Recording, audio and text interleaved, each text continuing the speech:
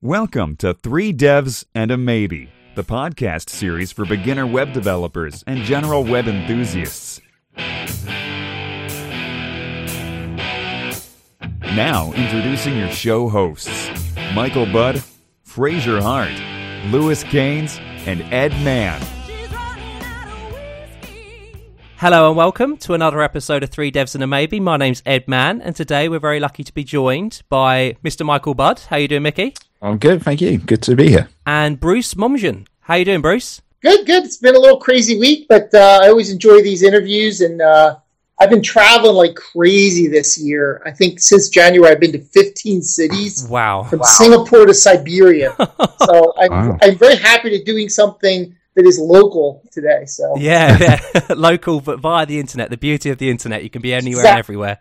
Oh, that's awesome, man. Yeah. I mean, would you mind just introducing yourself to the audience? Yeah, sure. My name is Bruce Momjian. I live in Philadelphia. I've been working with Postgres since 1996. Before that, I was an application developer. Before that, I was a high school teacher. And I've been working for Enterprise DB for 10 years. And they specialize in enterprise tooling for Postgres. And my primary job there is to help to develop the community and keep the community running smoothly and help out where I can. Of course, I attend about 30 to 35 conferences a year, and I do these kind of interviews. I do webcasts. I occasionally visit customers, and I work from home. So it's actually, I've been doing it for a long time now, probably full-time with Postgres. I've probably been 17 or 16 years now. And it's really a great job. I love it. And how did you get interested in like database systems then? You know, it's funny. I've always been drawn to it in an odd, illogical way. I don't know how to explain it, but when I was a high school teacher, it was primarily, I was teaching Pascal and trying to think what other languages, mostly Pascal in the academics. And when I became a database consultant for law firms in the 1990s, I used a lot of relational databases, including Informix and Ingress. And I was always fascinated about how these databases could take what looks like English, which is what SQL appears to be, and sort of interpret it into a language that it could understand and optimize and then return the results as quickly as possible. And I was always fascinated about, like, how does that work? How does it know what a keyword is? How does it know how to parse things? And I started to get really interested in it. So I actually wrote my own little database in shell script. It was actually posted on Usenet. It's still around. It's called SHQL, and it actually works. But it was kind of a conglomeration of awk and grep and shell script. Then I tried a version in C, and then in, I guess, 1996, I was running Unix at home. And I was like, I'd really love to run a database at home. And at that point, as you know, databases were hugely expensive. And I tried MSQL, which is out of actually Australia at that time. And then I eventually found Postgres, realized it was really interesting software, but it was very buggy. And nobody was really like organizing it. So it had a lot of potential, but nobody was really kind of helping to take the patches and make releases out of it and sort of develop a process to improve the software. And that's how I got involved in the spring of 1996. And for about 3 years, I worked as a volunteer while I was still obviously doing database consulting on an hourly basis. And, my wife would kind of say, why are you spending so much time with this Postgres thing? And, I was paid hourly, so she knew when I didn't work a lot in a month. And I said, well, we had a big release that month. And, I had to. And she's like, well, why don't you spend more time with the family instead of doing that? Of course, there's no answer to that question. Yeah, you can't win. You can't win with that. You can't win. You just don't even, you're just like, you just got to give the deer in the headlights look at that. But actually, one time I helped somebody on a Saturday. It was flowers.com. And the doorbell rings on Monday, and it's flowers. And my wife's like, hey, where'd these flowers come from? I'm like, well, that Postgres phone call I took on Saturday, that was flowers.com, and they sent me flowers. And she's like, oh, you should get more calls like that, And then I was asked to write a book about Postgres by Addison Leslie. And in 1999, I'm always like, well, okay, now he'll be an author. That's kind of cool.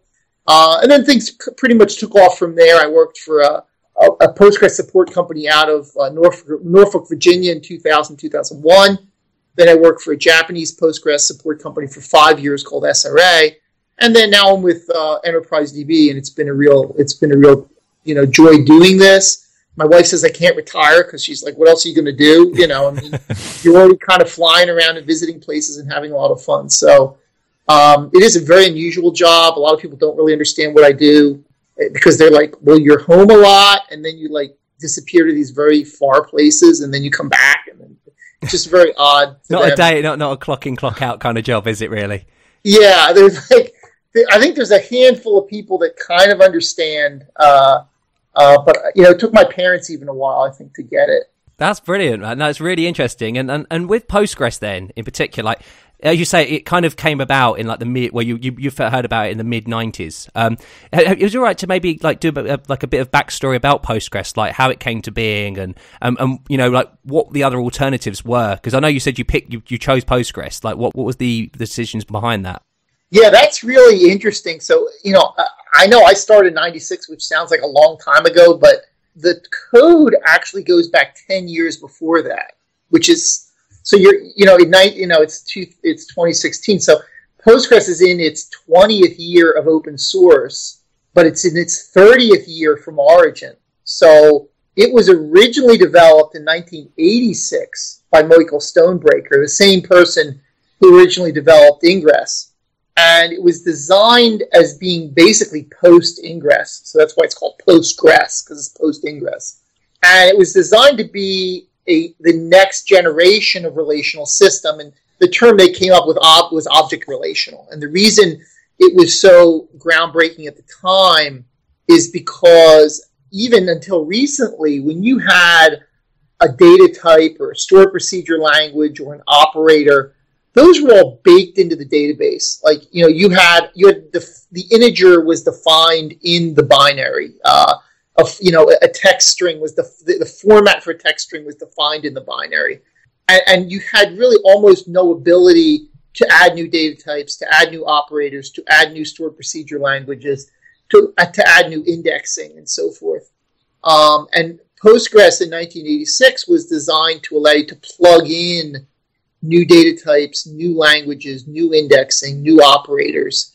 There's a whole span of things that you can add to Postgres, new functions, obviously. And that sort of object relational heritage was there when I took over or got involved in 96.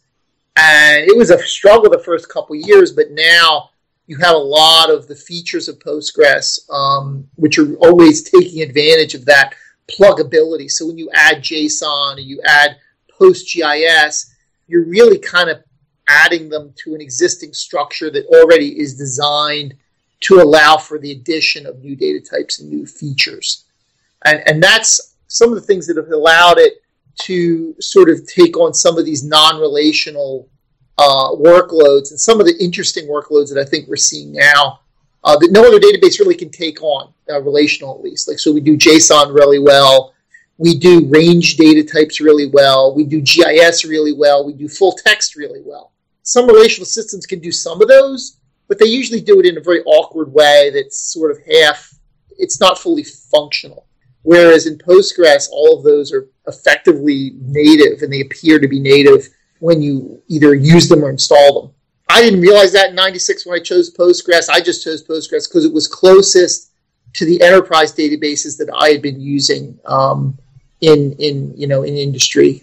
So the transition between Ingress and Postgres, or Informix and Postgres, pretty much the same syntax was understood, the same support was there, the same clauses, the same write-ahead log functionality, the same sort of tuning. It had a very familiar feel to it.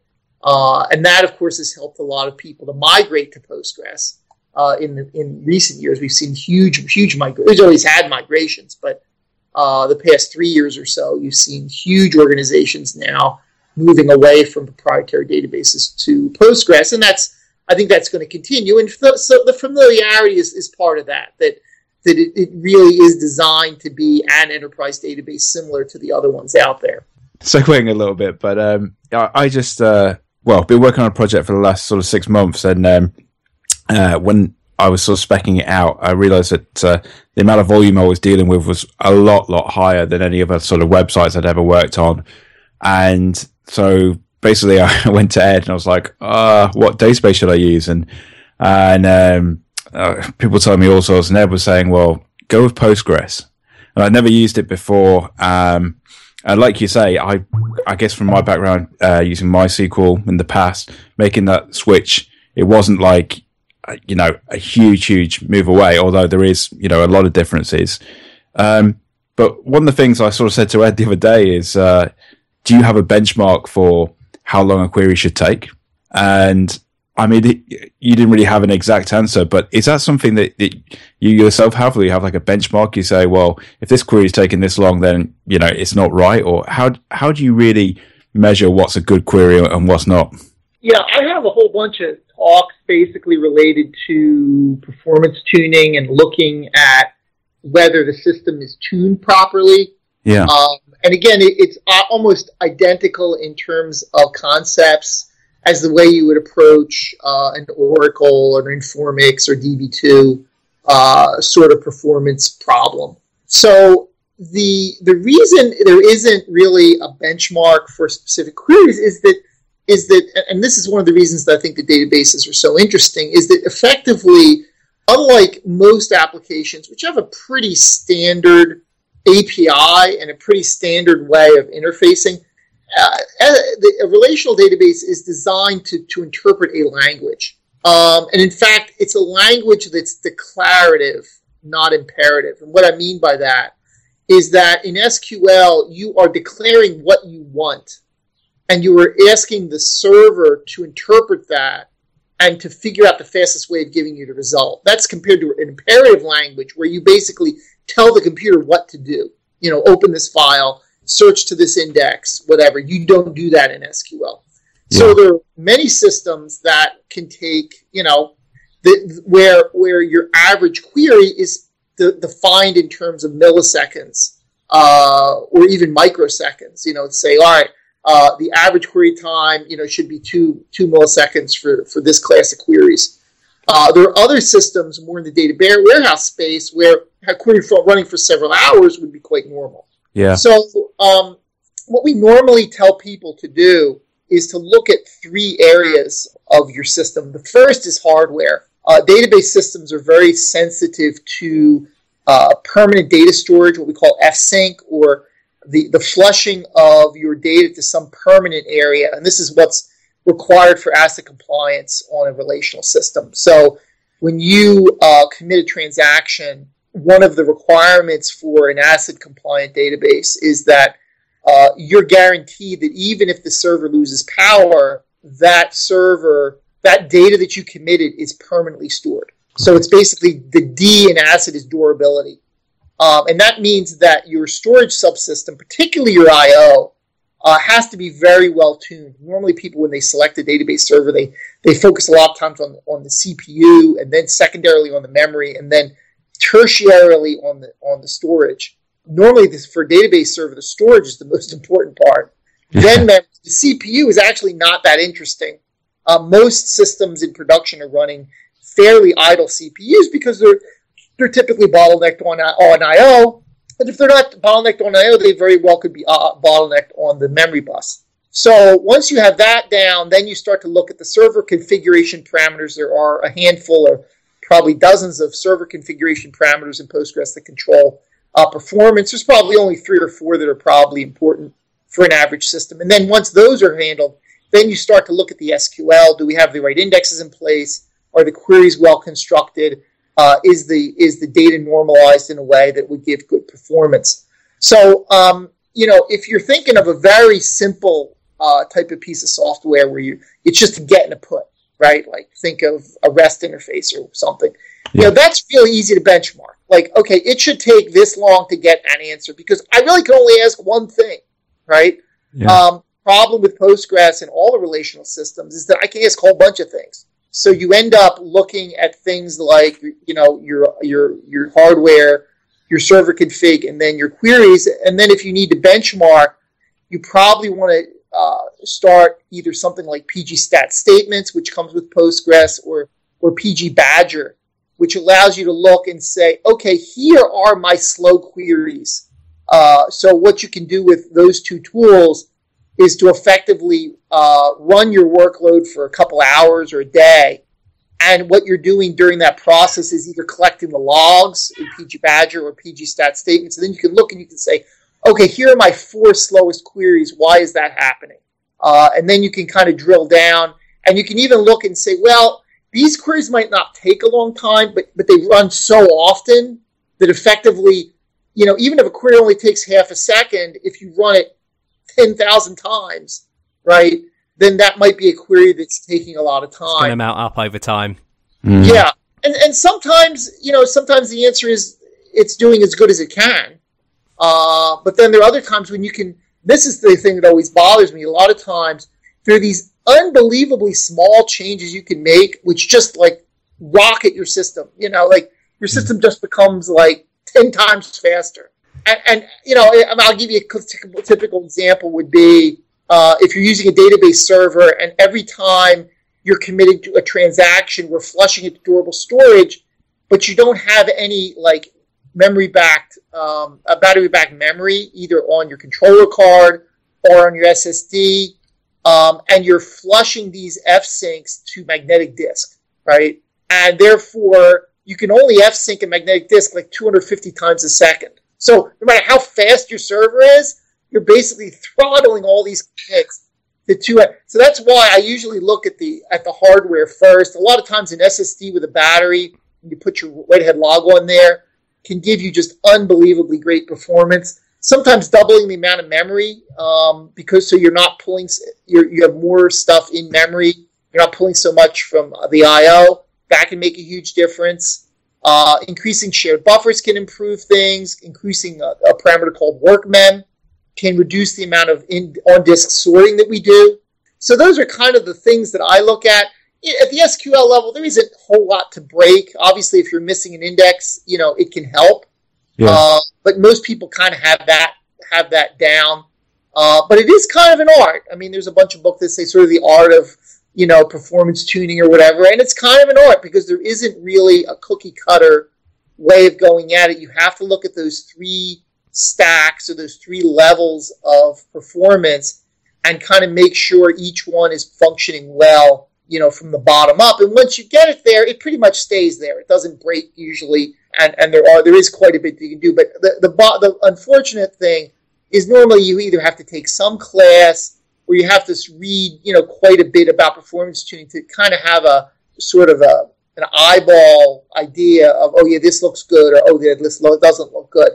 Another thing I've recommended some people do is, if depending on where you're located, is to just bring in a consultant for a day. It's not that expensive. And just have them look at your system from top down. And usually within a day or two, they can either say, hey, everything looks great, I really can't improve things, or hey, things are good, but we can make these 2 changes, and I think this is going to make a big difference. And that's a lot of times the most efficient way, particularly for developers who don't want to spend a whole lot of time sort of learning the ins and outs of the system, to just bring somebody in for a day and have them sort of check things out. That's usually pretty economical because there are a lot of Postgres support companies around the world who do that. I think that's great advice. One thing I was reading yesterday, I've been reading Sam Newman's book on microservices, and there's a bit where he's talking about splitting up schemas. But one of the things he talks about is, I think he mentions Postgres with this, but having was it a replica table? Can't think now. Where you have one which is like just for reading, so that the other one that you're writing to is just freed up for that. Is that something that you recommend as quite an easy way of increasing performance? Oh yeah, absolutely. So this gets a little philosophical, but what you're really asking about is multi-server database architectures. So obviously, it's great to have everything on one server, but as you know, when you get to certain workloads, it's just not possible anymore. Yeah. Either because the network becomes saturated, or the I/O channel becomes saturated, or the CPUs become saturated, or you just can't stuff any more memory in the system. And once you decide that you want to go to 2 or more servers for your database, you really have a decision to make. The 2 options are that you're going to use the additional servers only to handle read-only traffic. But the second option is an option where you say, I want to do read-write traffic on all of those additional servers. The deceptive answer is, I just want the second one, because then I don't have to really think about which server I go to, and everything will be hunky-dory. Yeah. The downside, the thing that very few people understand, is that databases are not like web servers. So if you're running a static web server and you need more traffic, you just create new web servers on more machines, and you just copy the www directory over, right? Yeah. Load balance across those web servers, and boom, you're 10x or 20x or however many servers you want to add. The reason that works so well is because the web traffic, the web content that's being served is static. But by definition, your databases are very not static, they're dynamic, and a lot of them have very high write workloads. Yeah. And when you try and spread write workloads across multiple machines, things become very complicated and potentially very slow. Interconnect between those servers, no matter how good it is never going to be as fast. The CPUs are between the cores on the individual CPUs. So when somebody comes to us and say, well, I want to use multiple database servers and I think I want read-write on all of them, the problem is that when you do a write on one of them, you got to do a write on all of them. So you're really not, you're generating a tremendous amount of delay because you've got to pump all this write traffic to however many additional servers you have, which again doesn't apply to the web server case because you never change anything effectively in a static case. But then once you do that, then you also got synchronization issues. You've got to commit those transactions atomically on the multiple machines. It becomes very complicated. So normally when people come to me and they want to do multiple database servers, I always try and steer them to the case where, as you've alluded to, where I have one write server, but I have multiple read-only servers. Okay, so I have one read-write server and I have multiple read-only servers. And the easy way to do that is effectively to set up streaming replication between the master and all of your read-only servers. Yeah. And you can have dozens or even hundreds of those. You can cascade them. So you can have the master write to 5 read-only servers, and then each of those can serve another 20 or whatever you want to, whatever architecture you want to set up. And what's great about that is that there's no coupling between those read-only servers and the master server in terms of data modification. So you can't write anything to those read-only servers. You can scale them as much as you want. You don't slow down the master server because there's no waiting. There's no sort of pump of write queries that are coming into that thing from these read-only servers. These read-only servers are just doing reads. So that's a very simple architecture. You have to do a little bit of work at the front end. Either you have to use something like pgpool to send the write queries to the master and then load balance the read-only queries across the other servers. Or if you're doing data warehousing, you probably know you're doing read-only queries and you just run the data warehouse queries on the read-only servers directly. You don't even bother with load balancing or trying to get the right read to go to the right servers. But that's a very, very popular case. We are working on sort of multi-master sharding, which I think is a case where you have such great data volumes you can't even write them to one server. That's when the master would become overwhelmed. That's sort of a high-end case we're probably a year away or 2 years away from. But I think the simplest answer when you get started is to really go the simple route. Create those streaming replicas. They're very easy to manage. They're very easy to set up. They have almost no overhead on the master. And you can get tremendous read scaling in that case. I think that sounds really cool. It's definitely something I'm going to do. And I think the other thing Sam Newman said was you could even have you can configure it so that if your master does go down, then the writes then happen on the slaves. Absolutely. So there's a special trigger file that you define when you create the replica. Yeah. And the system will look for the creation of that file. And as soon as that file is created, either by you manually or by a failover mechanism, or some heartbeat program, all of a sudden that replication becomes the new master. Sure. That's cool. So yeah, so you're not only getting read-only scaling, but you're getting high availability as well. Well, one thing actually, like you spoke about at the beginning, was the fact, that SQL is a declarative language, and as a fact, it's a beautiful thing, really, where it hides a lot of the complexity that we don't really matter. Doesn't really matter. We're just asking for things, and it decides itself the best way of getting those. And a lot of your talk, well, a couple of your talks, sorry, have been like around the optimizer and the query optimization, because what is the best route to get these, to get this information? And obviously what Mickey was saying, with like benchmarks on queries and stuff, it's like, well, Postgres, and all these relational database systems and everything with SQL, really they need to do a lot of things. They can't just specify on one thing. So it's really the fact that it's got to do so many things. How do we choose the best query?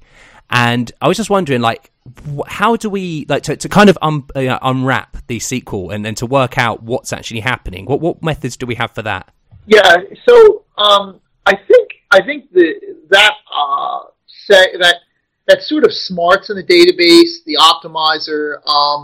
I think that's sort of one of the sort of unsung heroes of relational systems, because before we've had relational systems for so long that we kind of forget what it was like before. And what it was like before relational systems or before query optimization is that effectively applications had to know how the data was laid out. If they had to know if an index would be useful for a particular constant or value, they had to do the joins inside of the application.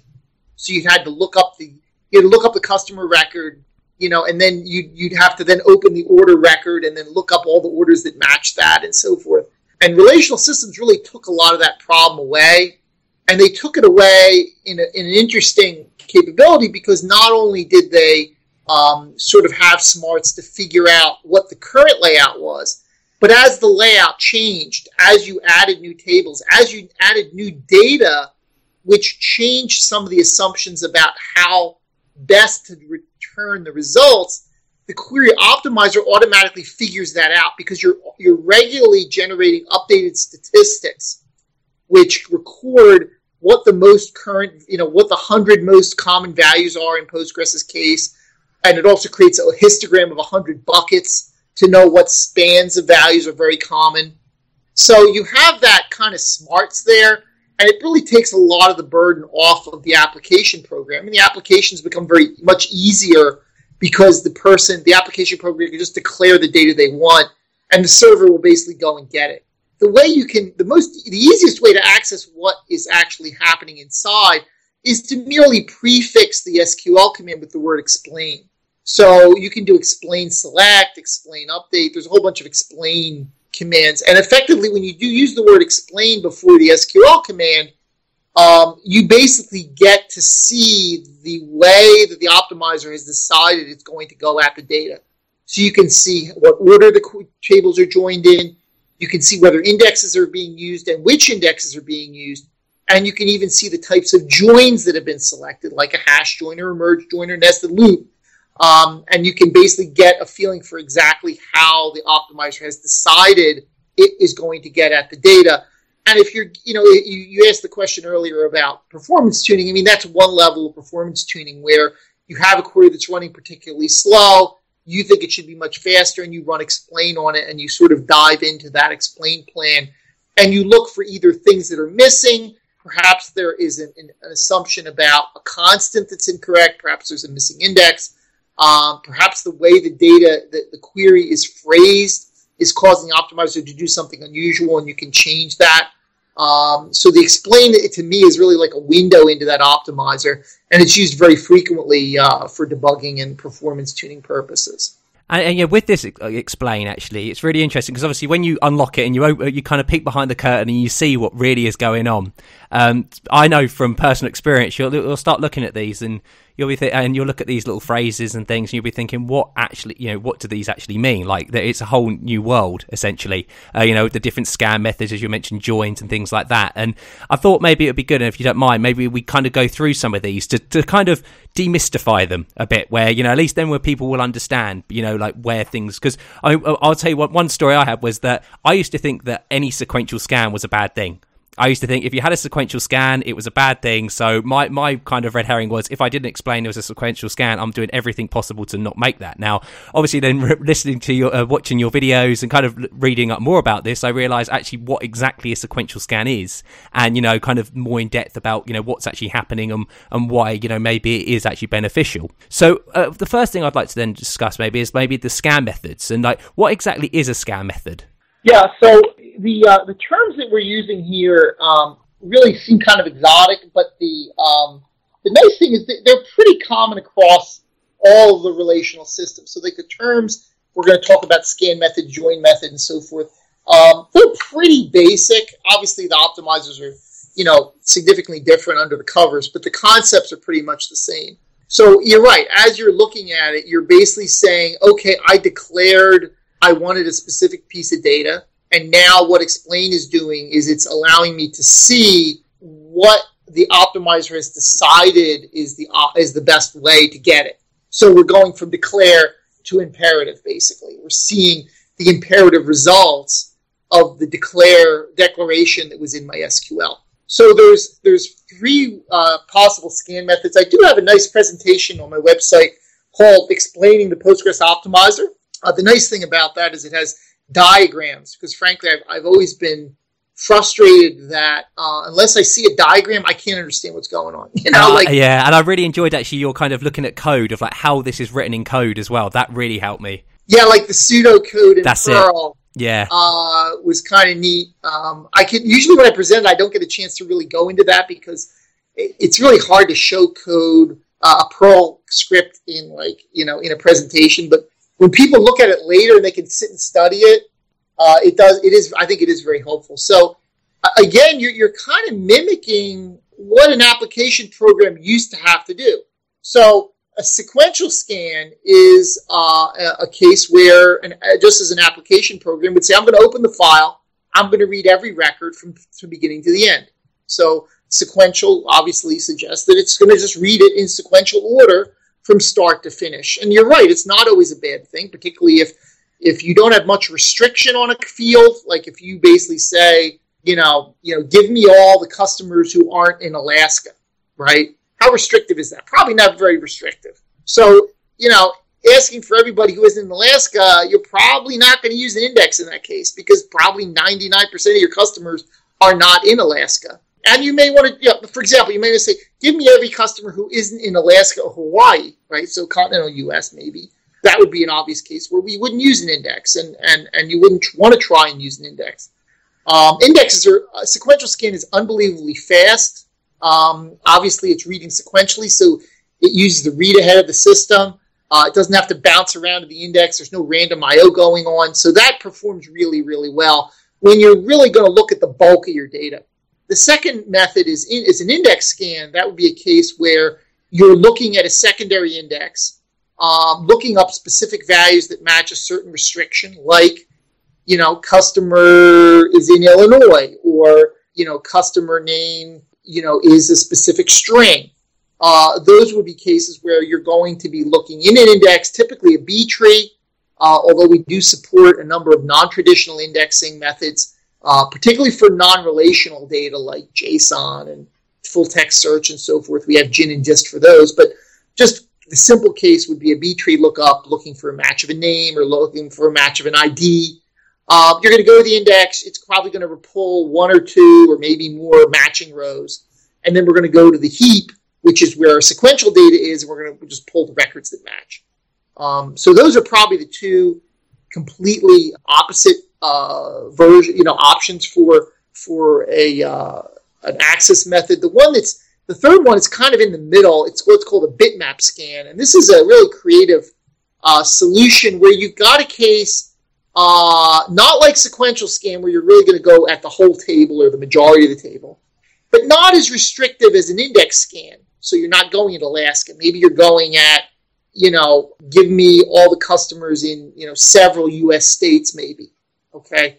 And what a bitmap scan does is it basically goes to the index, it finds a bunch of matches, and then typically for a bitmap scan, you may have dozens of matches, maybe even hundreds for a very large table, and then create a bitmap of all of the matching possible records.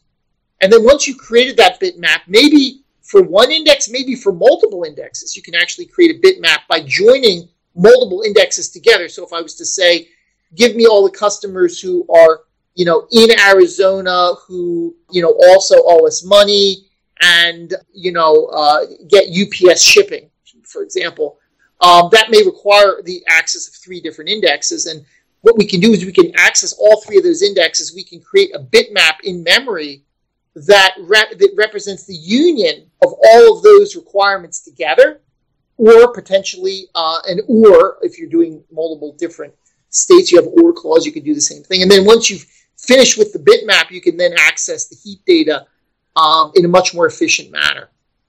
So that's sort of a hybrid between the two. You don't see that implemented in all database systems, but Postgres has had it for a number of years. And it's particularly useful for data warehousing, where you've got like indexes on everything, and you have this incredibly complicated query, and you want to basically take a bunch of indexes and merge them together. That's also a great use for that bitmap index scan. And you do see explained reporting a bitmap index scan for cases that are not as restrictive as an index scan, but not as wide open as something that would require a sequential scan. That's really cool. And actually, the talk that you mentioned, the Optimizer talk, it had a really cool example using the rel name table, the PG class rel name table. Yeah.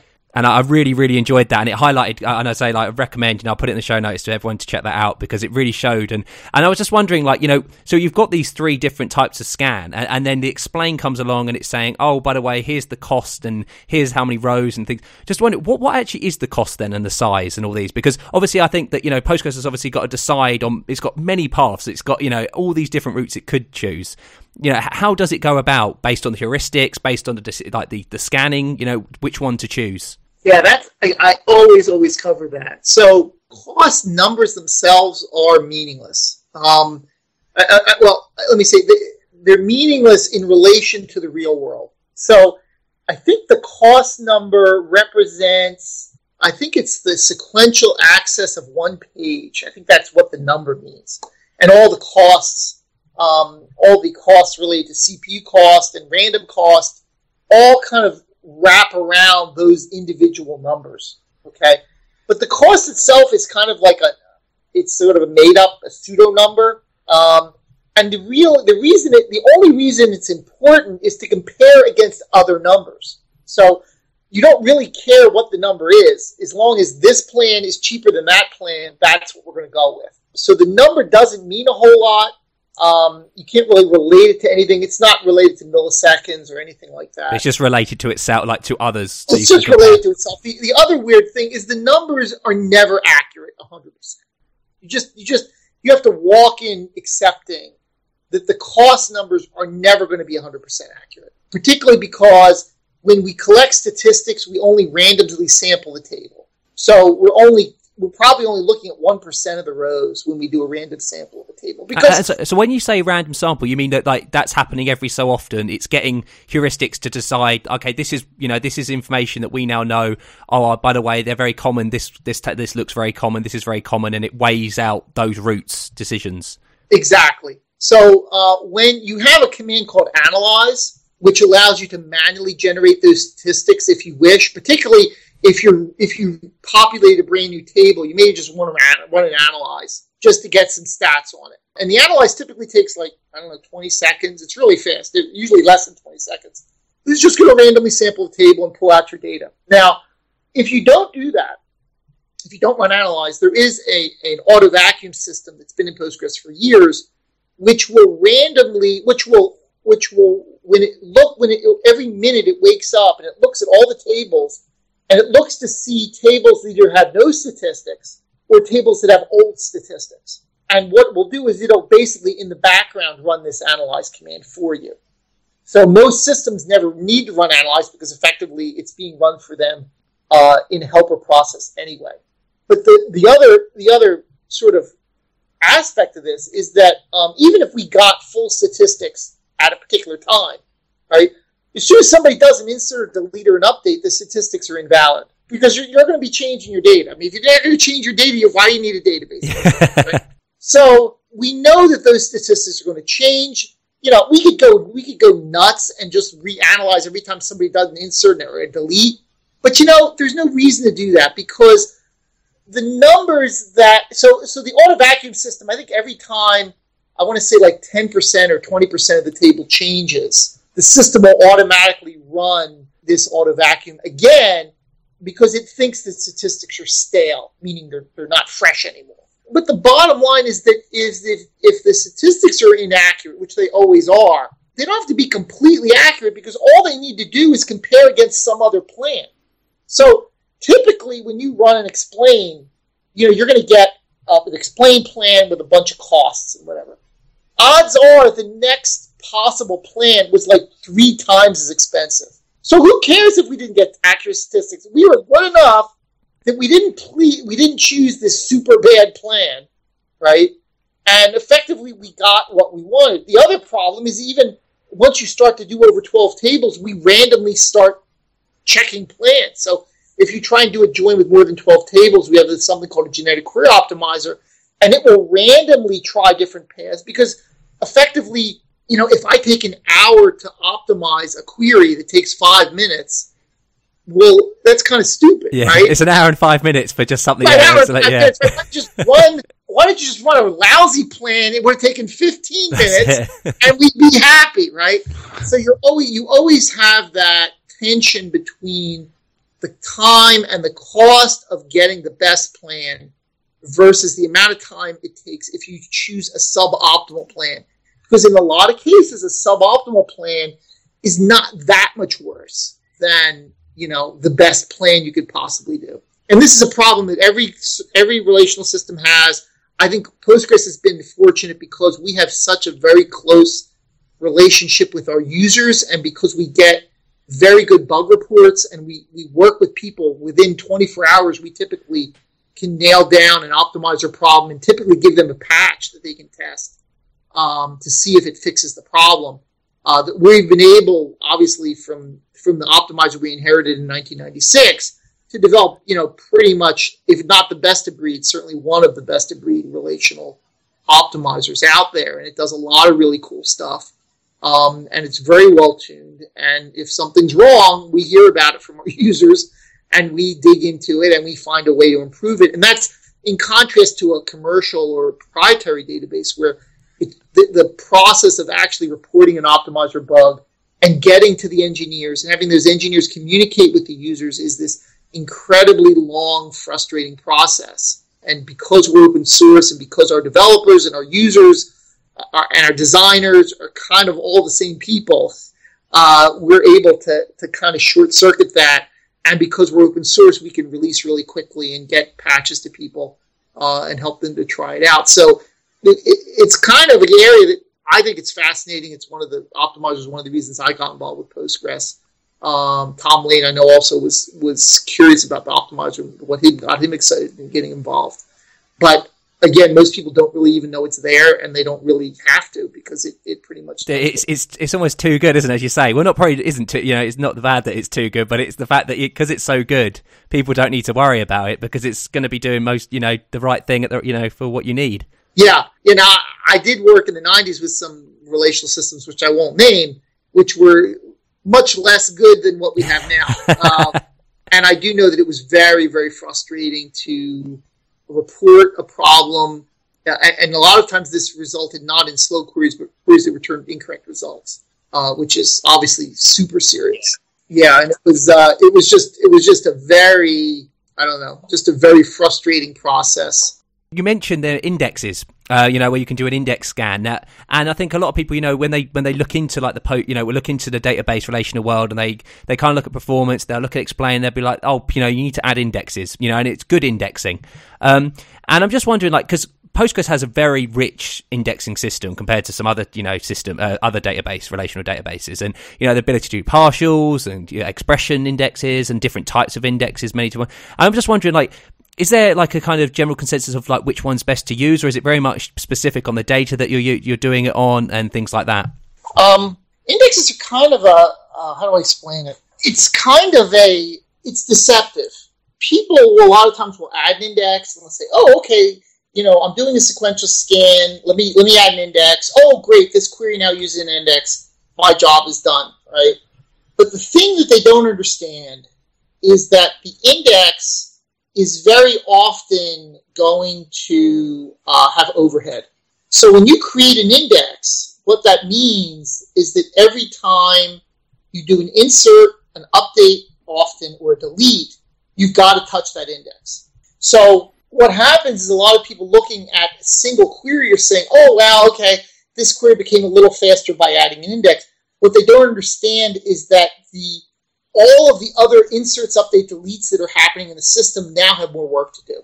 And what's deceptive about it is the cost of those inserts becoming slightly slower is very rarely calculated, because there's normally a very small number of milliseconds that it takes to add that. But if you're doing a lot of activity, it's very possible for that index actually to be a negative. Particularly if you add an index really for a query you're only running like once or twice a day. Okay, you see this a lot in data warehouse. When you're trying to add a data warehouse query to an existing system, and you say, oh, wow, okay, I can cut 10 minutes off if I add this index, but you're probably lost more than 10 minutes during the day if that table is heavily modified. So there are a bunch of different index types in Postgres. As I mentioned, B-tree, there's also GIST, there's also GIN, and those are designed particularly for non-relational cases where you have a lot of duplicates in your data, or you've got a piece of data that has like an X and a Y component, like a geometric, where you're actually, you have to index both points at the same time. You can't just index the X and then look up the Y.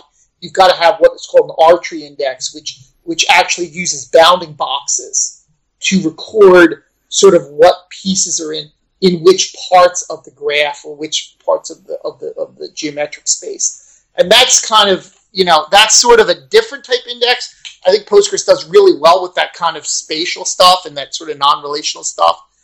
In fact, I have a non-relational talk on my website that goes over 8 very popular non-relational areas. And what's really cool about that is you have unique indexing specifically designed for those non-relational data stores. That's so cool. As you say, you've got the scanning, down, and you're able to work out and look at your indexing and things like that. And then you'll look, we kind of spoke a little bit about the joins. And then there are like the 3 main joins as well. Sure. So, and again, these are traditional to all relational systems. So Postgres implements them, but you see these in different other relational systems as well. So the simplest one is what we call a nested loop. And that's just basically take every row and compare it to every other row, right?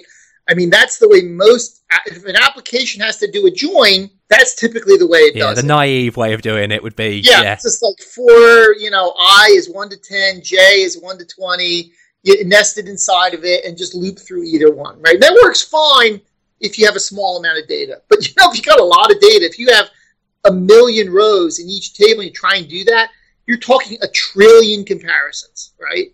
Because it's 1 million times 1 million. And 1 million rows is not that many, right? So you just can't do a nested loop for every case.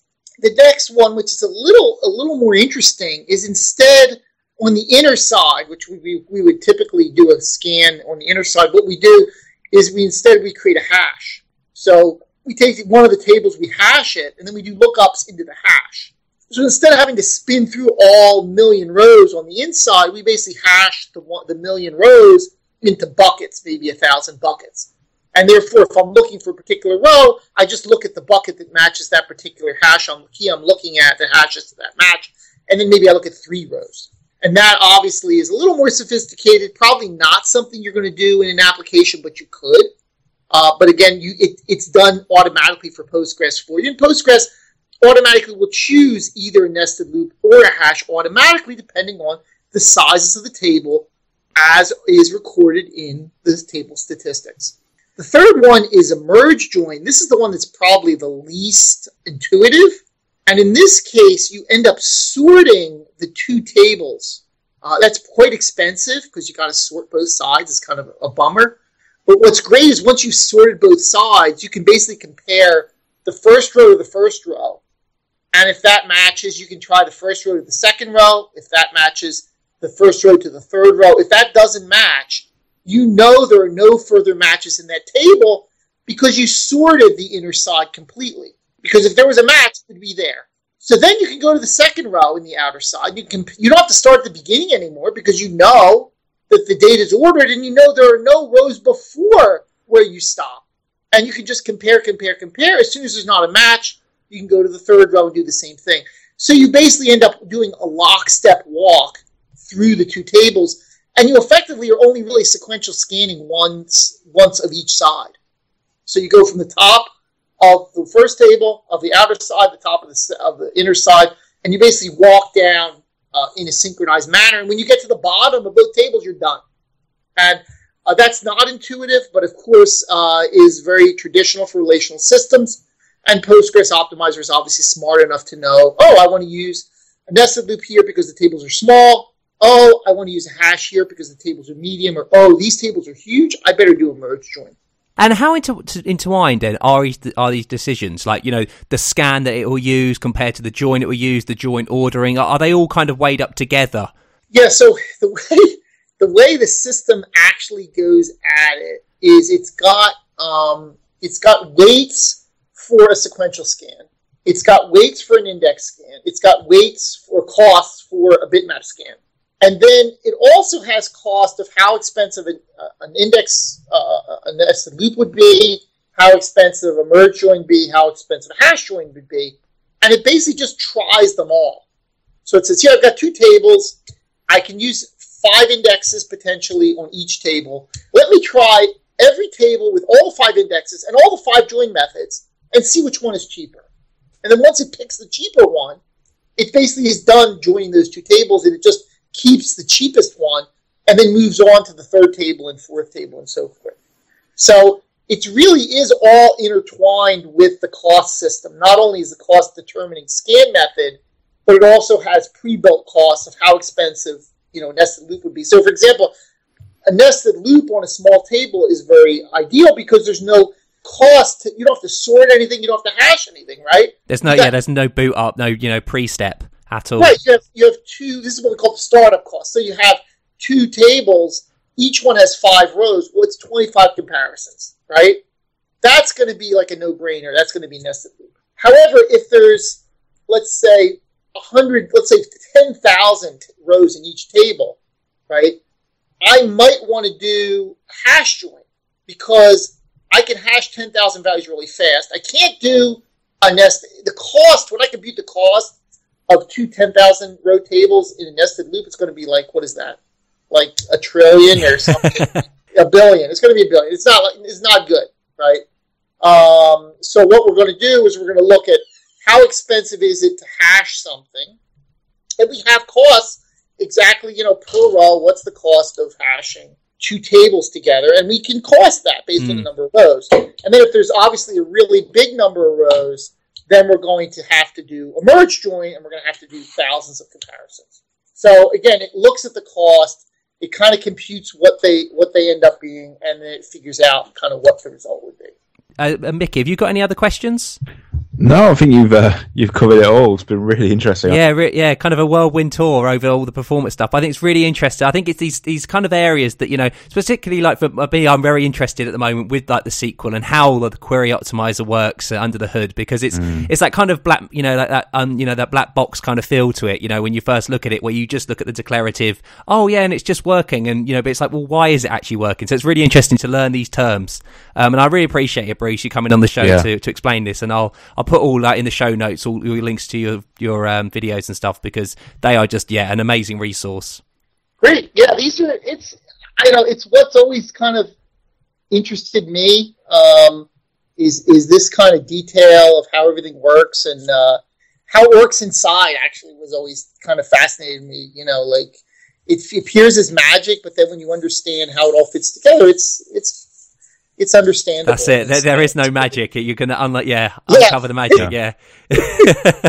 No, again, thank you so much, Bruce. I really appreciate it, and I know it's been a bit of a manic time trying to get this organised, but I'm really glad we were able to have this good chat. Yeah, my pleasure. Awesome. All right then, audience. Well, it's been another great episode, and we'll speak to you again next week. Goodbye. Thanks. Bye. You've been listening to 3 Devs and a Maybe. You can contact us at contact@3devsandamaybe.com or follow us on Twitter at 3 devs, and a maybe.